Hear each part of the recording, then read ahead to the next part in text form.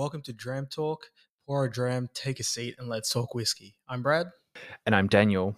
Welcome to another episode of Dram Talk. It is definitely warming up here in the Southern Hemisphere, and we are keen to kick back with some easy drinking drams for today's episode. Yeah, for sure. It's going to be harder and harder to drink peated whiskey when the temps are hitting over 30 and creeping into 35. But we're still going to make an effort. Don't you worry about that. Oh, absolutely. We do not forget about peated whiskey at all. I feel like there are certain circumstances where it does kind of satisfy, or at least like work in conjunction with like the barbecue notes. So there are it does have a time and a place in summer. Yeah, or even just a peated old fashioned. Can't go wrong. Oh, you really can't. That is so refreshing. I actually had one recently. I was playing around with some whiskey cocktails at home, and Yep. I mean the old fashioned is just one that I have seem to always have the ingredients for. Yep. kind of Likewise. kind of intentionally, but also not intentionally. Like it's just Yeah. it, it's really good. But yeah, played around with a couple of others. Actually discovered a new whiskey cocktail. It's called a Kentucky Mule. Yep. So it's bourbon with lime juice, ginger beer, bit of mint, and some bitters. And Ooh, sounds good. they do recommend drinking it out of a copper mug. And it's actually bought some from Dan Murphy's because so the story behind this was I was like looking up a bunch of whiskey cocktails because we had a really hot weekend and I was keen to try a couple of different ones and went to the local bottler to buy some ginger beer for it actually. And the guy asked what I was having and I mentioned to him and he was like, "Oh, you need to drink that out of a copper glass." And I was like, "Oh, okay, sure." And that night wasn't going to go out and hunting for one. Yeah. So the next day I actually did because I was like, it just stuck in the back of my mind, and I'm like, I need to see if he's like talking shit or if Yeah. there is Yeah. some truth to this.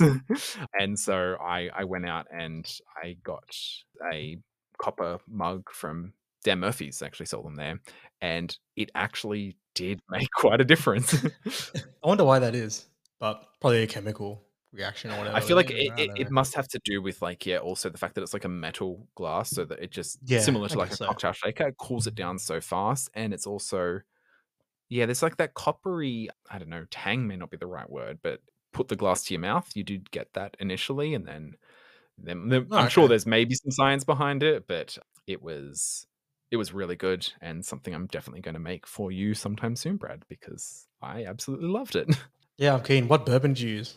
I used Woodford Reserve. Oh, nice. Yeah, and then I ran out of that because I really enjoyed it, so I made like Yeah. you used 2 ounces of bourbon, so like what's that? 2 shots, like 60 ml. Yeah, it's like 2 shots, yeah. Yeah, so I went through the what I had left of my Woodford Reserve, which I had been using for like ribs and other Yep. bourbon-based like cooking ingredients and cocktails, and so the only thing the closest I had was Archie Rose Rye, which actually did a quite decent job as well. Ooh, nice. Like Well, definitely not a bourbon, but I'm definitely keen to get another bottle of Buffalo Trace. So when you come down and we make a couple cocktails, we'll get a bottle of Buffalo Trace, maybe get another bottle of Elijah Craig, can just kill my bottle as well, and then make a couple more than Buffalo happy to. Mules. Not the barrel proof bottle because that one was already a mission and a half to get. We still have to savor that for I'd say a couple months, if not years to come. Just savor it a little bit more before Yeah. before we have any any thoughts of killing that bottle. But yeah, getting back on to what we've actually got in the glass. Like I said, some of the perks of this new format we kind of stumbled upon was starting an episode with a dram, and we've got something quite nice in the glass, something that I'm really actually quite fond of, and it is the Jura 10. Yeah, the Jura 10, like we were fools for doing so many episodes without starting with a glass. Like, Yeah, what were we thinking? What were we thinking? only took 3 seasons, but whatever. Yeah, We're pretty here. we're etching slightly towards some semblance of professionalism. Not there yet, but Yeah. we'll Season see. 5 We'll see. maybe. Yeah, maybe. Fingers crossed. But yeah, Jura. So it's a small island off the west coast of Scotland, and I feel like this is a distillery that's been around for a while. I've always been interested in it, purely for the fact that like we both love the whiskey that comes from the Scottish Islands, and Yeah. it's one I had seen of quite a lot. And I don't know, it was one of those ones that was just like always on the list, but never always the bridesmaid, never the bride. Like it was just Yep, like always 100%. there, but Yep. never actually like pulled the trigger on buying it.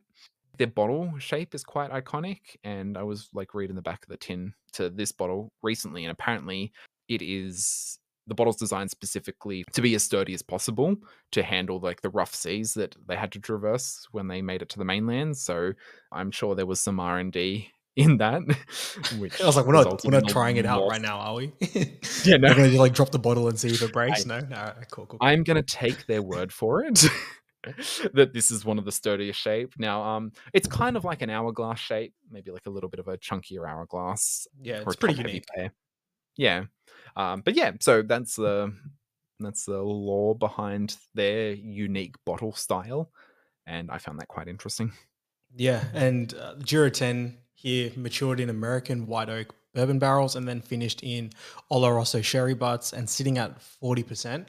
On the nose, I find this quite potent. Like for sitting at 40%, it delivers like a lot of punch on the nose, in terms of like oily, earthy, salty notes, Yeah, like typical very, of what you'd expect from an island distillery. yeah, and I find it's like very crisp on the nose, like it feels sharp Yeah. on the nose, and I Yeah. love that. And yeah, combined with the salty nature, I wouldn't say it's like super coastal or anything, but definitely just No. more like, yeah, just salty minus the coastal nature with so no sea spray, no Yeah, none of that iodine, like just seaweedy brine. yeah, just straight salt and earth. So a lot of chefs probably do love that nose. Oh, But can imagine. yeah, but I had some on the palate just before and it's actually quite sweet and inviting up front. I found and then the dryness and the saltiness kind of comes more towards the back.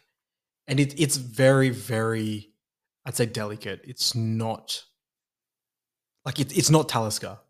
It's like when you're saying Mhm. like island or whatever, it's not Talisker. So if you're thinking that when you're hearing what Daniel and I talking about it, like there's that saltiness and it's a Mhm. bit dry and a bit oily, it's not that. Definitely not on the palate. Yeah, like Talisker greets you with like a punch on the shoulder. Mhm. This one greets you with a handshake, at least a warm hug at most. Yeah, yeah, and then the finish again probably carries on that delicate nature where it's very sweet. Oh, actually, no, it's not very sweet, but it is like a light sweetness and then a little bit more saltiness coming through. But yeah, I'd say this finish is like short. Yeah, yeah, I would agree with that. I think there is like a lingering warmth, the subtle influence of the sherry giving you like that baking spice or like Christmas spices Mm. warmth kind of at the back of the throat. I would say overall though, I am super impressed with this considering it is sitting at 40%, like as low as you can get for a whiskey, to still be called whiskey, but the amount of um, pleasant aromas on the nose, the depth of flavor and the what you're left with on the finish, like I'm really quite happy with this one. Yeah, yeah. Again, like I said, it's a dram that I have like a good fondness for because it's so inviting, so easy to drink. Yeah, it's just a nice combination of things that I love. And then, like I said, combined in at the price point that this enters the market at, sitting around that, I'd say typically we used to find these for like $70 to $80. Mhm. Now, it might be up now because we all know how whiskey prices are going at the moment, a bit Everything. insane. But, yeah, like I said, considering where this sits at in the market and where it occupies, it's a really solid dram. Yeah, no, absolutely. So very impressed with it. Now, let's get on to some whiskey news. Cool, cool, cool. Now, I don't know who brought the piece of news last time or if we both brought a It piece of was news. me. It It was was you? me, All but right. then you threw a piece on the end to make me feel bad. All right, cool, cool, cool.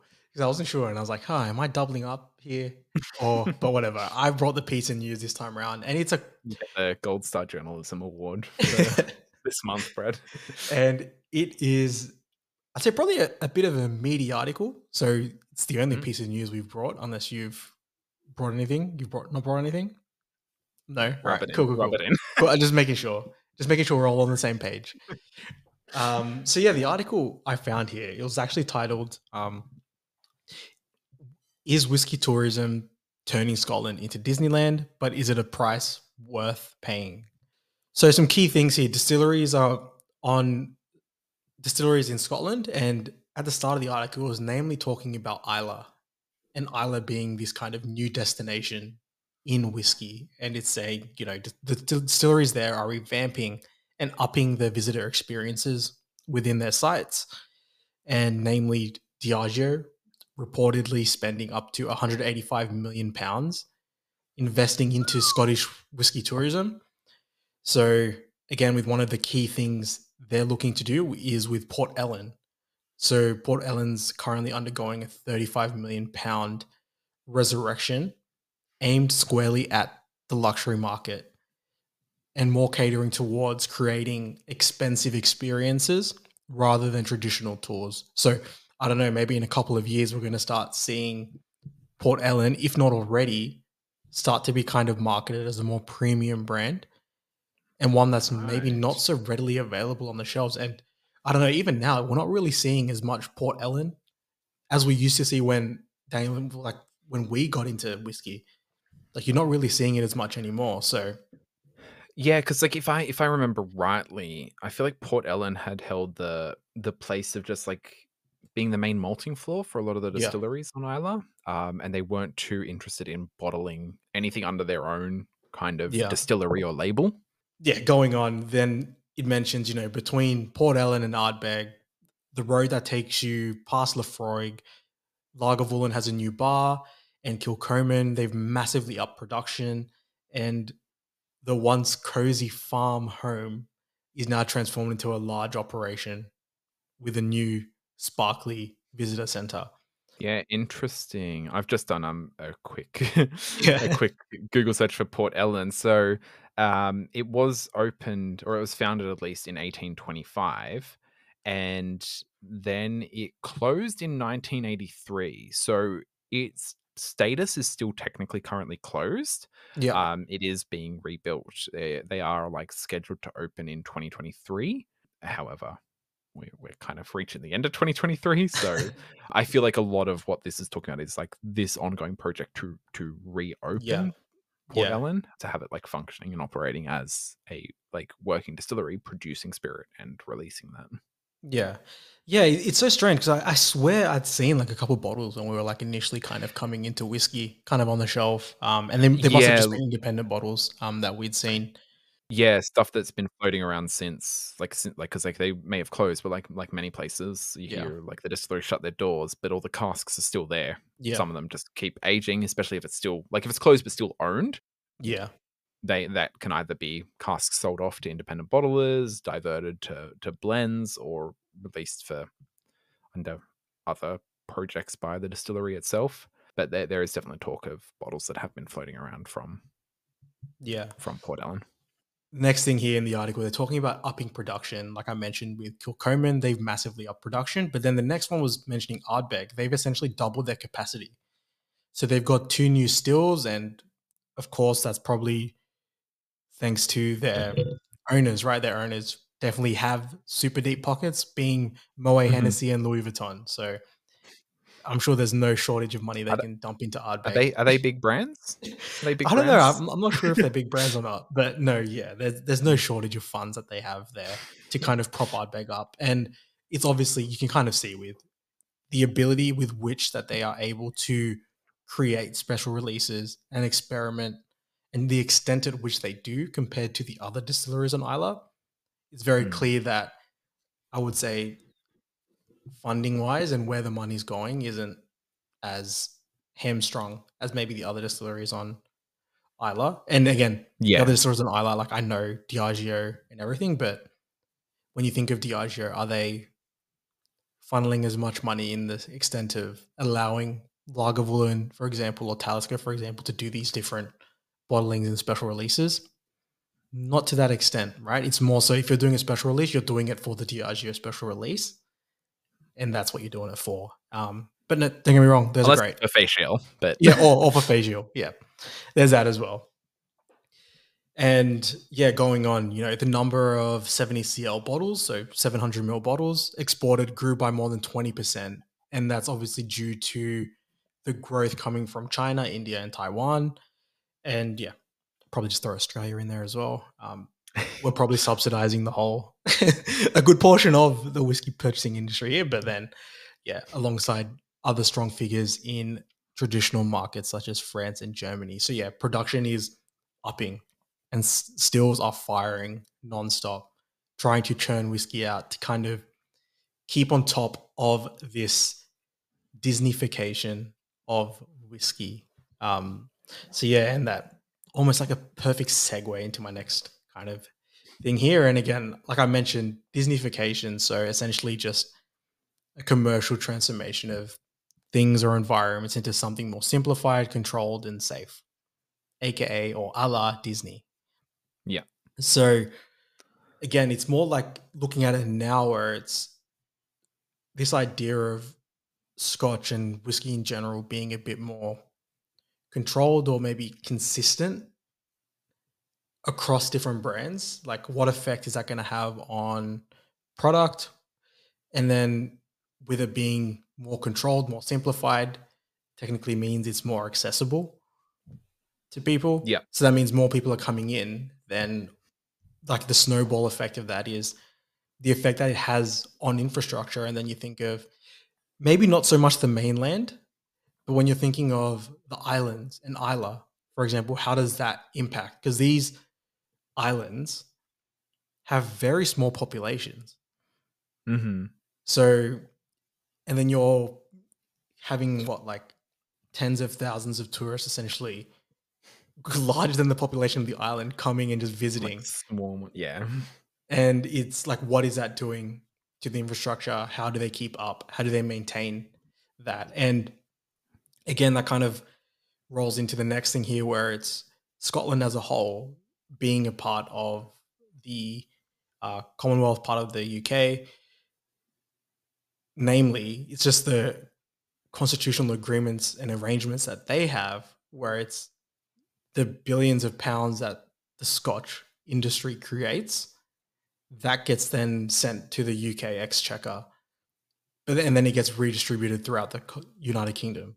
So then it's not necessarily like they are seeing all the profits of something that's essentially being produced in Scotland, something that can only be produced there, that being Scotch.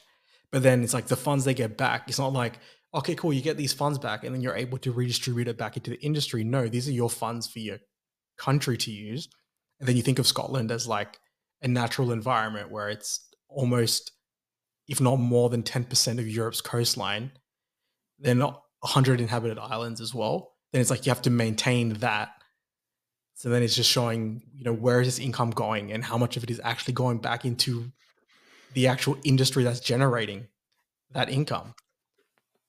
So it's like almost like a snowball effect where it's, all right, cool, we're getting all these people, all these eyes onto whiskey. More people are drinking whiskey and scotch than ever.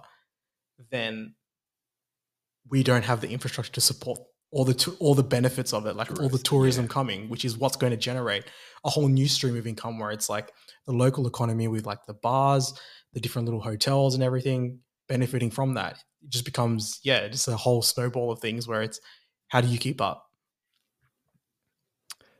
Yeah, that's really tricky because, as you were saying, like this money may not be directly going to them. So if they have Yeah. to then fork out additional funds to revamp or readjust what they've got available to handle this sheer amount of tourism, then it's kind of like a double-edged sword for them because, when has funds been when the funds ever been actually like representatively distributed equally to the parts that actually Yeah, they actually need it. contributed to it the most. Yeah, that Yeah. actually need it the most. Like, I feel like that's just there's a lot of space for this to cause like these kind of negative externalities on the smallest distilleries. Like you take, I mean, I say small in infrastructure, definitely not in like name or stature. Like look at Springbank, like Yeah.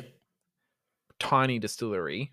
If you were to like see the actual building of it, but their name, like they have so much weight and their bottles sell out insanely fast, even in Scotland itself. Yeah. Like this isn't like unique to international countries that import it. It's like the actual normal like retailers of whiskey. Like they really struggle with holding on to stock of these things. So yeah, like how much of this actually makes it to these people so they can adjust and what they're operating with to cater to the sheer amount of influx of tourism they're going to be receiving.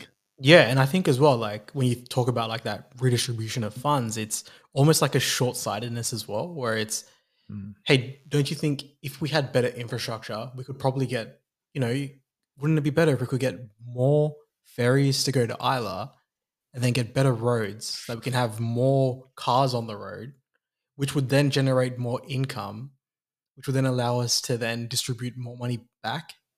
You're not necessarily Yeah. thinking like, oh, okay, well, if we actually fund this, we can actually help generate more like income coming from it because we can then cater for more individuals that are coming to Isla because yeah, Isla is not an easy place to get to.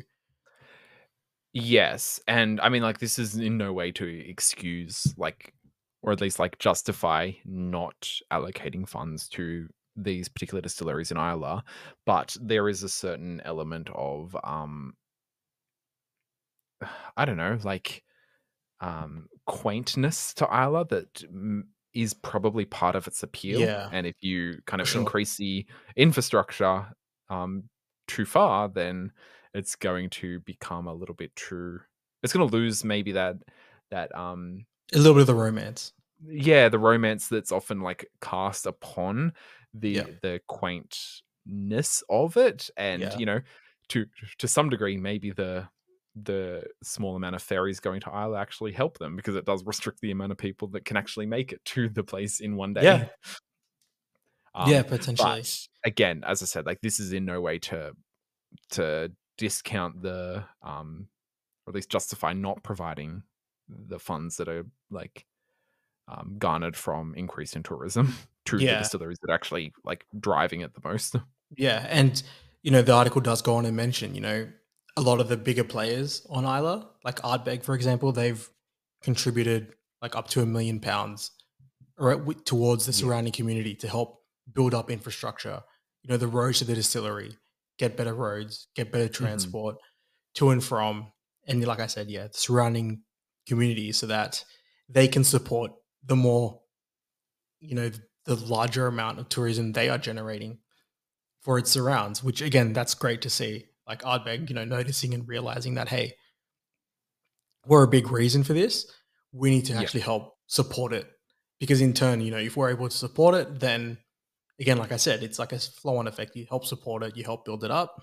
You're then going to reap the rewards of it in the long run. So it's just maybe short term pain, long term gain. And Yeah. yeah, you understand that. That's great.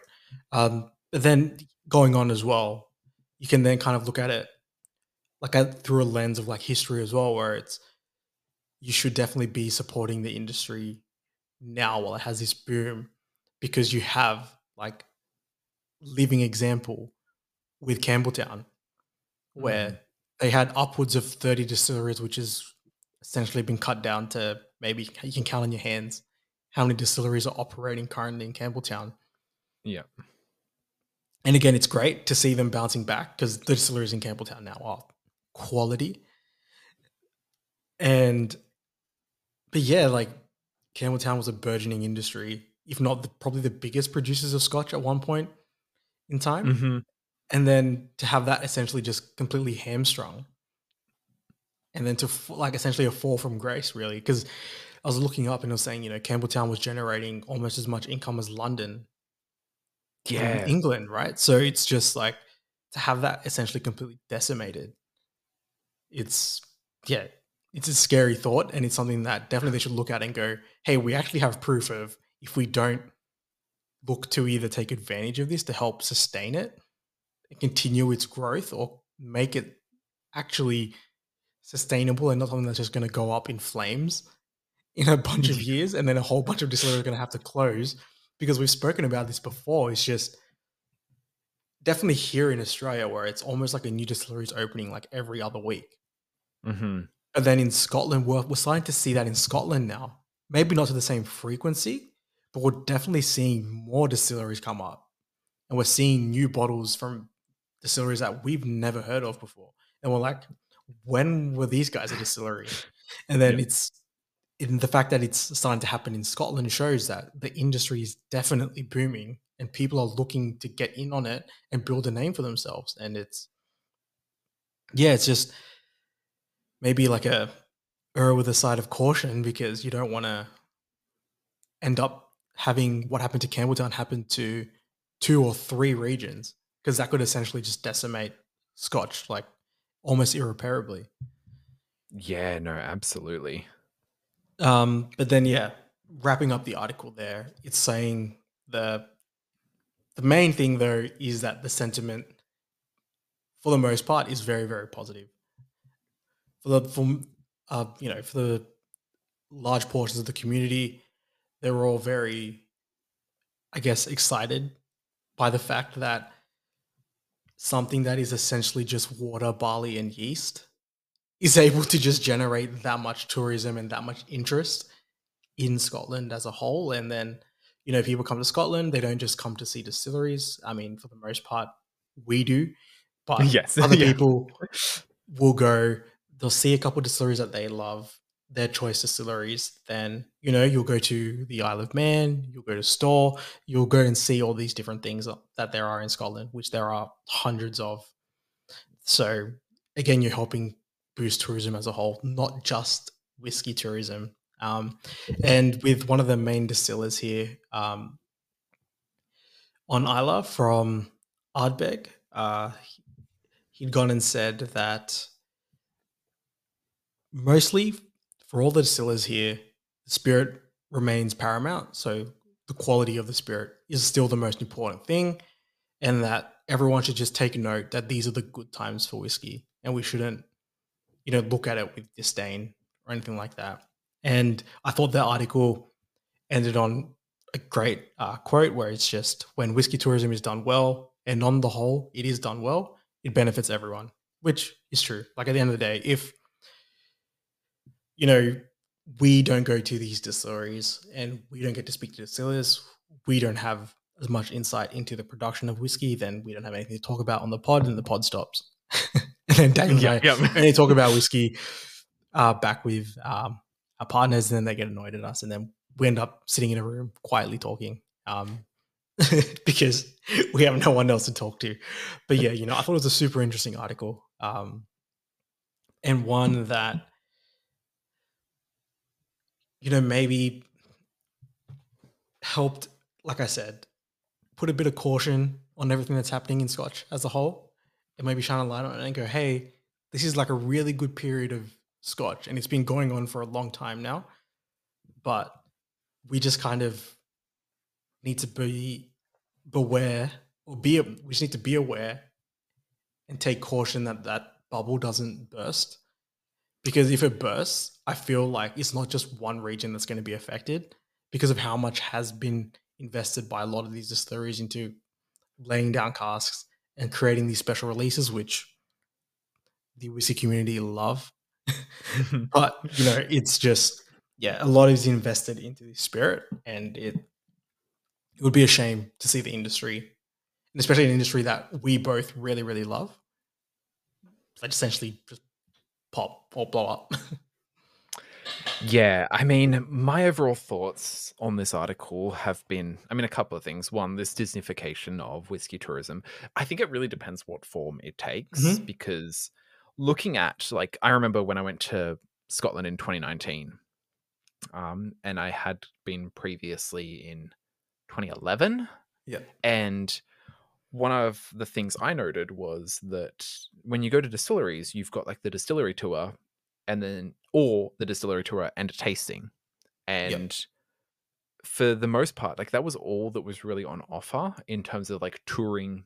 Like you could go and visit each of them, but Yep. there was a very limited amount of what you could actually do at each distillery. And if you've been on a distillery tour, like each distillery obviously does things slightly differently and they've got their own unique twist on things or their own different style or process.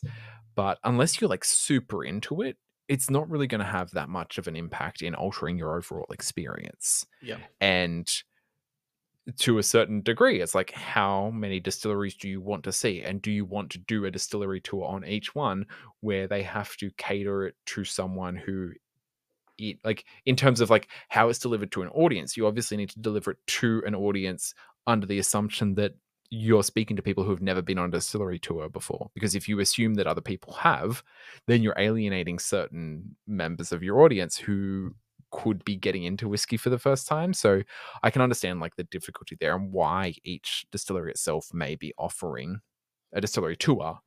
But in terms of like actual experiences, that it was very limited from the ones I went to.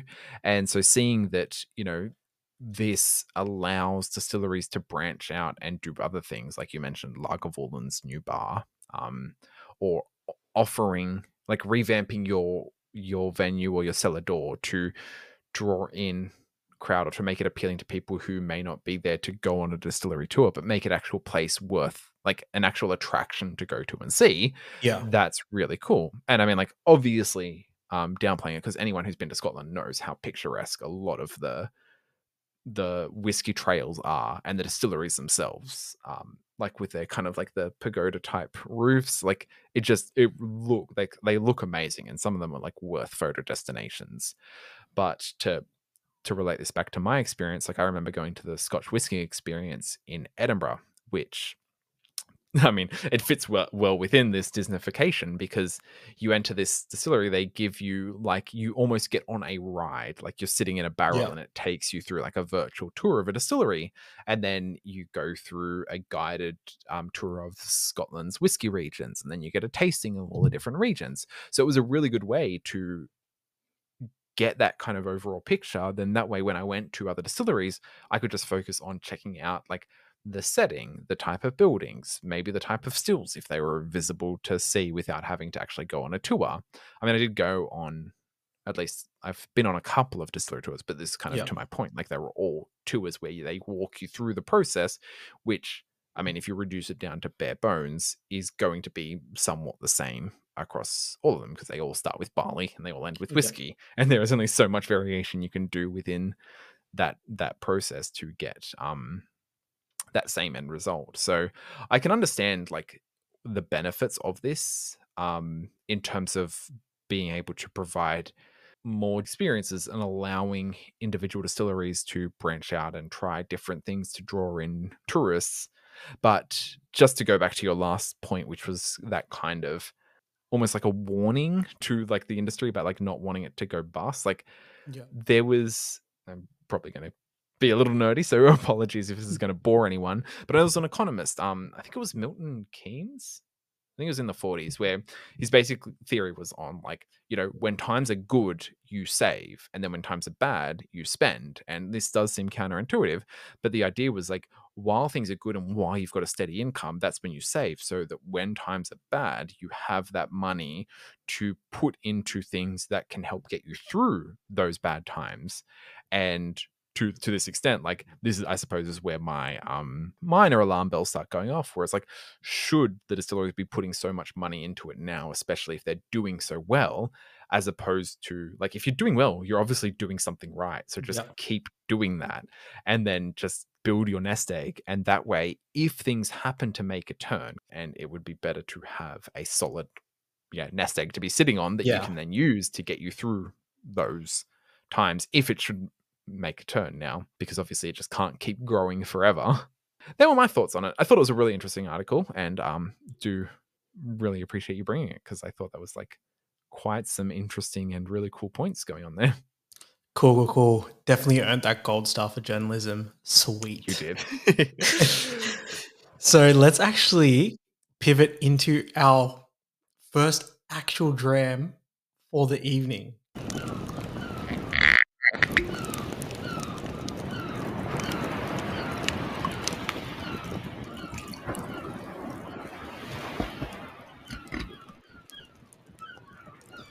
And we're back. We've got our second dram.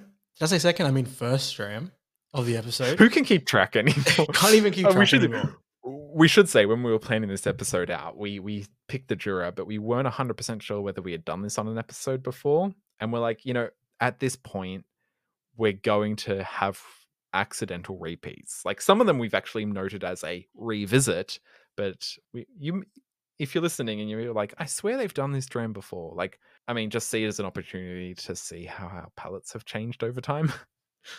But yes, going back to one of the actual drams of the episode, it is the Cardew 15-year-old sitting at 40% finished in American oak casks. So now Cardew, we've done a Cardew before, probably one of the special releases. Yeah, it would have been one of the Rare by Natures. I'm pretty Yeah. sure we did it alongside a Kraganmore. So this is the first, I suppose, core range from Cardew that we're experiencing on the Yeah. pod. This is one that I actually probably haven't touched, like revisited in about a year or two. So actually probably more than 2 years actually. So been a while Yeah, it's been since a I've while. gotten into this one. Yeah, Yeah. it's been a while since I've tried Um, this. Even just like thinking of the nose, very fragrant, almost like perfumey. To me, there's like a slight like orchard fruit element to it as Yeah. well. So I feel like I'm walking through the orchards when the trees are in like bloom. Judging off the nose, I'm very curious if this is just oak. And then if it is, which bourbon casks they've used.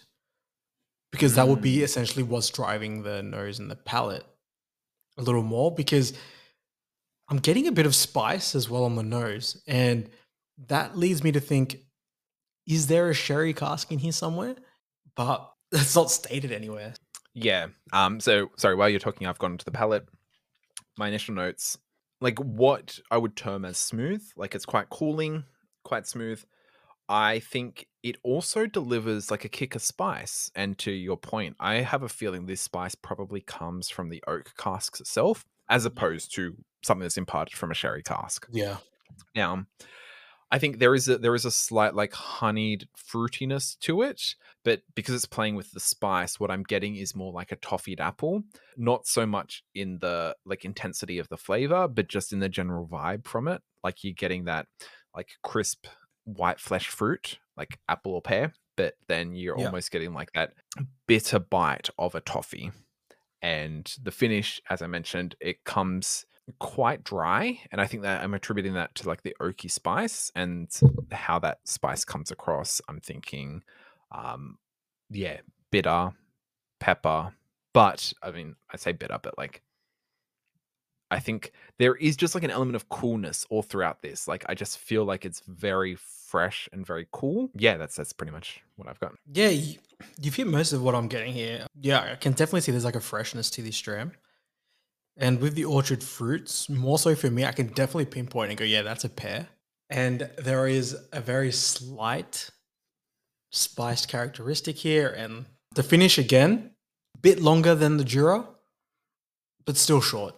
But it finishes quite dry, almost like a white wine, which I mean, I would agree with that. I think that's a pretty nice kind of finish when you get that in whiskey sometimes. And I do quite enjoy it.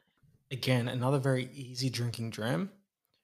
Yeah, I think that's a theme for all the ones in this episode, which are all sitting at 40%. Like they're going to be a relatively easy, approachable one. Just how the spirit presents itself at this level is really going to determine people's enjoyment from it. The Disneyfication of dram talk. Absolutely. We're appealing to mass audiences now, so buckle up. But my only, I say, like borderline criticism of this is this smooth or cool note that we've mentioned quite a lot. I think that like you could almost label that as watered down. And while I don't think that makes it necessarily like a bad dram, it just probably keeps it like below what where like you and me are used to and more comfortable with. Yeah, find more enjoyment from. Yeah. I think like how I kind of want to describe it. And it's not negative. I want to caveat that. Like it's not negative, but I think it feels very manufactured. Like in the sense that it's very just it's like we need to give this note, and this note. We need to make sure it's easy to drink. And that's essentially what they were given as like a kind of brief. It's like they've just made sure, and they've just made sure they've hit every single one of those, and that's what this is. There's no rough edges. But yeah, look, at the end of the day, I'm not mad at it. No. And like it definitely has its place. And that's And the thing, like, it's a yeah, whiskey that's gone through, like, market research. Like, it's one yeah, of those ones where it's like, okay, this is what we found people enjoy, so this is what we've made sure it delivers, and it does that. So, yeah, you're right in that, like, you can't be mad at it. It just yeah, it's there, and it does what it's meant to be, what it's meant to do. You have distilleries or whiskeys from distilleries that are unapologetically themselves, whereas this one is unapologetically catered to a wider audience. yeah. Like, if you want to get a sense of who Cardew are, Yeah. go get a special release, get a cast strength version of Cardew. It's really good stuff. But yeah, again, like I said, I'm not mad at the Cardew 15. I quite like it. Very easy to drink. And again, like for me, I'm never mad at a dram that's easy to drink. Yeah, no. Every once in a while, it's nice to just pick up a dram. Just like today, we picked up 2 drams, super easy to unpack, and it's just like cool, just like the good old days. Yeah. Just like the good old days. Um, but yeah, no, definitely not mad at it. And who's this whiskey for? I mean, I'd say the Cardiff Everyone. 15, yeah, Kind of. it's just for everyone, right? I can definitely see myself leading a tasting night with my friends that don't drink whiskey a lot, with the Cardiff 15 going, hey, you, and on top of that, you're, imagine that, you're leading a tasting night with a 15-year-old whiskey. Yeah. You're going to Some knock people are people's gonna be socks off super straight away. impressed. They're going to be super impressed just by that fact in itself. So, yeah, definitely for everyone, for the new whiskey drinker, for maybe even someone that doesn't really like drinking whiskey, you could probably get them on board with this. Now let's move on to our second or third. I don't know what what our numbering system's turned into anymore. So our next whiskey, or I should say our last whiskey for this evening, is the Glenlivet Master Distillers Reserve Small Batch Whiskey. Like all the others we've had tonight, it's at 40%, and it was originally released for the travel retail market. So this is made with specially selected casks, including first fill ex sherry casks, first fill American oak casks, and traditional oak casks. So this is almost kind of unintentionally done a really good job of tying in our previous 2 whiskeys together when we're talking about ex sherry, American oak, and oak. So What do you mean? It's just perfect episode planning. oh, absolutely. Like this is what happen when you solidly dedicate research into your episode prep. This is what happens when you have a gold star journalist writing episode scripts. This is what happens. How do This- we afford you, Brad?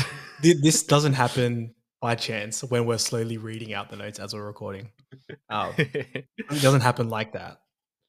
But no, the nose on this one, and this is where I kind of got to give some props to Glenlivet. More complex than the 2 drams we've had thus far this evening. Yeah, absolutely. I would agree there. I think looking at the notes and then kind of like what I'm feeling from it, I'm getting like Jaffa lollies. So we're talking like chocolate and orange. Yeah. There's also like a slightly like sharper citrus note to it that I get from like marmalade as well, Yeah. or like orange peel, like the kind of orange peel you like garnish an old fashioned with. Yeah. No, that's what I was going to say. I was like, that orange note, it's so sharp and it's so distinct. And like, I love marmalade, and that's exactly what it Yep. is. It's such a great note. And then the chocolatey note that I'm getting, it's very dark chocolate. And again, Okay, I yeah. love that. I love that as well. And then it's like you said, it's almost like a perfect marriage of the 2 whiskeys we had before. It feels like very good cask selection here. Yeah, absolutely. And on the palate, I would say there's a lot more substance to it coming directly off the Cardew. There's a lot more substance to it. It feels a lot fuller, a lot juicier. Yeah. Getting a bit more sweetness from it. So, while you mentioned the nose was challenging, I feel like the palate up front is very pleasant. And it's not until like closer towards a finish that some of those like oak spices or like sharp citrus or bitter chocolate notes actually start to present themselves. Yeah. And the finish on this one, I'm a happy boy. I'd say medium to long. Medium to long. Yeah, I'd probably put it in a medium finish, but Yeah. I can see where you're coming from though. I like when my whiskey stays on the palate for a little bit because you can kind of unpack it a little more as it kind of sits there and you kind of pick up smaller nuances that there are there. And at the front, you get that little bit of like orange and citrus. So then you think, oh, this is pretty welcoming. And then you just get walloped with like that bourbon spice. Yep. No, And that's it exactly what almost it feels is. like Yeah. it's the bourbon spice combined with sherry spice. And this almost feels as spice forward as some of the spicier bourbons are. Yep. No, I'd agree with that. How I said I wasn't mad with the Cardu, I'm back to being happy with You're a happy boy. the Glenfiddich. Yeah, I'm a happy boy. Yeah. See, like, my thing is, like, I would say in terms of, like, who this dram is for, it's for specific types of people. Like, if I was to give a whiskey to someone who I knew loved, like, orange chocolate or loved strong tea or loved red wine, there's enough here that I think would really appeal to those flavor palettes that I'd be quite comfortable giving them this whiskey and have them enjoy it. Yeah. I feel like this is one of those 40%, underdogs that we have where it's just like one of those drams that still deliver such a great experience at 40%. Yeah, it definitely offers a lot more than I was expecting, especially looking at the 40% Yeah. mark. And these have just shown that, like, 40% whiskeys can hold their weight as well. Like, don't sleep on them. Yeah, this one is so much more like up my alley, where it's just like all the things like I love in a dram, that sharp marmalade, and then even Mhm. like leading into an orange and citrus characteristic, and then a bit of spice. All it's missing is that really faint smoke. Yeah. Oh, Because if if it it had had that, if like, it just had that faint goddamn. smoke like in the background, like a certain distillery that has a 14-year-old, then honestly, this would be such a like this would just elevate like even more as like such a great dram. No, absolutely. And I think that's probably, yeah, perfect place to wrap this up. Yeah, I think so. All our listeners out there, you can reach out to us at dramtalk.au@gmail.com, or you can slide into the DMs on Instagram at Dramtalk Podcast. As always, we'd love to hear from you. And if you're listening on Spotify, I think with Spotify, you can throw in the Q&A, what you thought about the episode, and we'll be able to respond there. Yes, and something else I would just want to tack on at the end, because I'm aware that our release schedule, this is going to come out towards the end of November. In our last episode, we did talk about the Meikle tour that were just being released, and we said it was going to be months before we'd probably see that on the pod. Good news, I've got a bottle, so I won't tell you which one it is, but I think we'll try and get it on as soon as possible. It didn't work out for today's episode, but hopefully for next episode we'll have it on the pod. So you hear that, ladies and gentlemen? Could be December, or did I hear bonus episode? Who knows? As always, our glasses may be empty, but we hope yours aren't. And if they are, pour another dram!